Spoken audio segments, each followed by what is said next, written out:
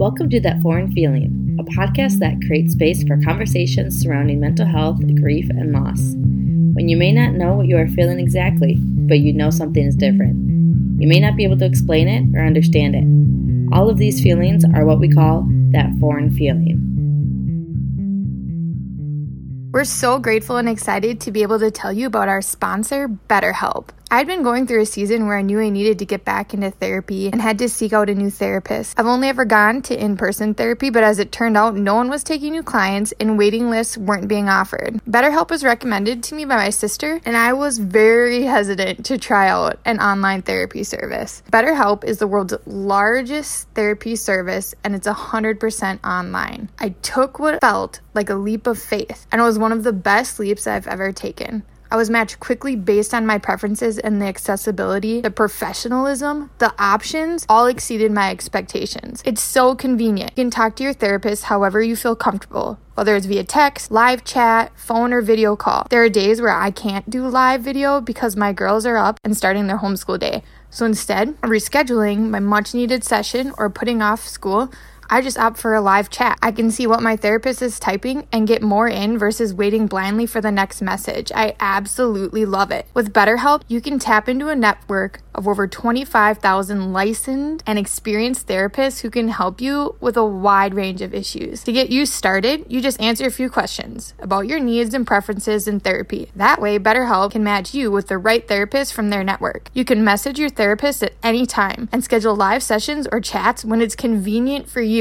If your therapist isn't the right fit for any reason, you can switch to a new therapist at no additional charge. With BetterHelp, you get the same professionalism and quality you expect from in-office therapy, but with a therapist who is custom picked for you. More scheduling flexibility and at a more affordable price. BetterHelp is going to help those of you who may be stuck in a situation like mine. Ready for therapy, but no luck finding someone or someone soon enough. A big thank you to our sponsor who's letting you get 10% off your first month at BetterHelp by going to betterhelp.com/thatforeignfeeling. That's betterhelp.com/thatforeignfeeling. Hey everyone, it's Anna back with another mental health mini. This episode, I want to talk about resources for addiction. So Psychology Today states that a person with an addiction uses a substance or engages in a behavior for which the rewarding effects provide a compelling incentive to repeat the activity, despite detrimental consequences. Addiction may involve the use of substances such as alcohol, inhalants, opioids, cocaine, and nicotine, or behaviors such as gambling. There is evidence that addictive behaviors share key neurobiological features, which they intensely involve brain pathways of reward and reinforcement, which involve the neurotransmitter dopamine. And in keeping with other highly motivated states, it helps, or basically they lead to the pruning of within the prefrontal cortex, which is home of the brain's highest functions, so that attention is highly focused on cues related to the target substance or activity, which is important to know that such brain changes are reversible after the substance use or behavior is discontinued. Addiction can look different for everyone in my experience. On the other hand, so I'm sober from alcohol, but I wasn't addicted to it necessarily. I didn't go to a treatment center for it. The last time I drank, I admitted myself into a mental health unit, but realized that drinking brought out the worst in me.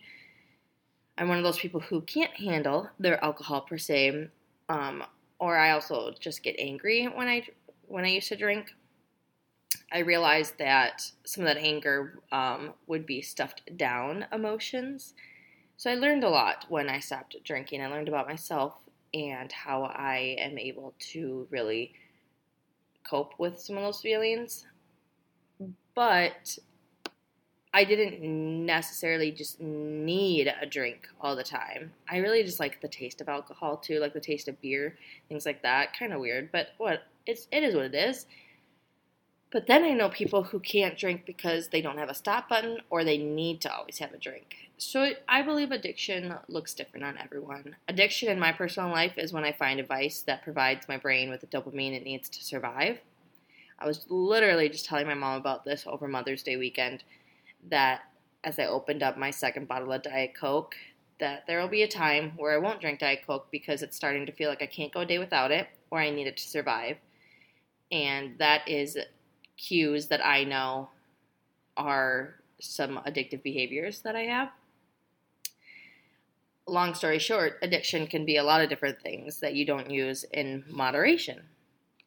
Some resources, if you go to Psychology Today, which you will hear me talk about Psychology Today a lot, whenever you really kind of search for mental health resources, it's really one of the first ones to pop up, so that's why I always end up going to it. However, so they do have like treatment centers or addiction resources within there. You can look within our zip code. We do have a rehab in St. Croix County. They do have it's a 24-hour care live-in facility, and it provides treatment services including medical and behavior therapy, provided all at one location. They also have outpatient resources and treatment programs too within the rehab center. So you can still go to work or school, whatever that means for you.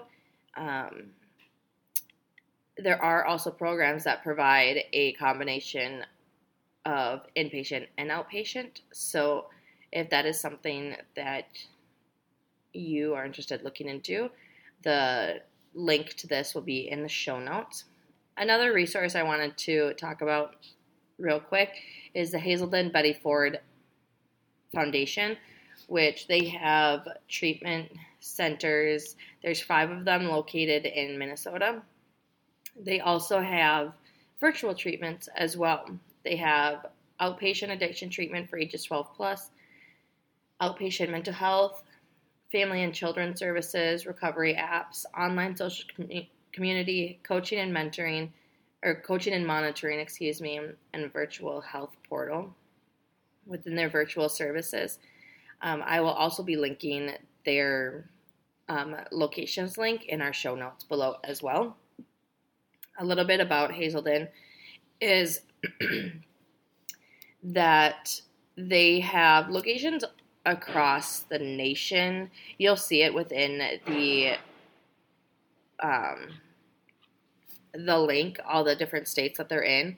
But basically, it says that our passion and our expertise focus on helping you, your loved ones, and the communities you belong to experience healthier, happier lives, free from drug and alcohol addiction and other mental health disorders. So, what is the Hazelden Betty Ford Foundation?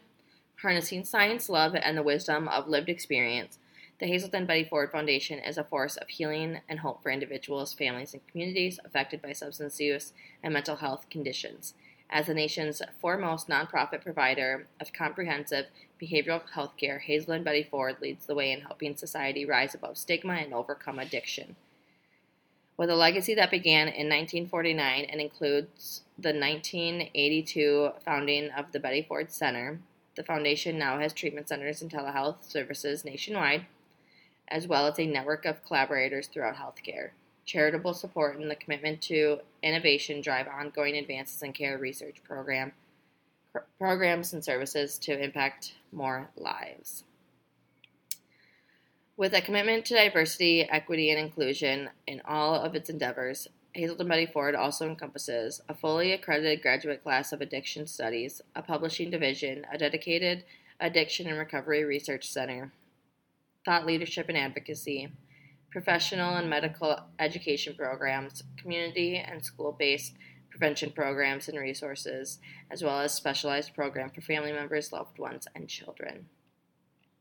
So this is another nonprofit organization, but they do really have awesome resources. I know my brother has mentioned them to me about when he was going through his outpatient stuff for alcohol. So I hope you found today's mental health mini helpful, and I look forward to spreading some more mental health resources around. Thank you for listening to That Foreign Feeling. For more information on the Butterfly Path or this podcast, visit thatforeignfeeling.com.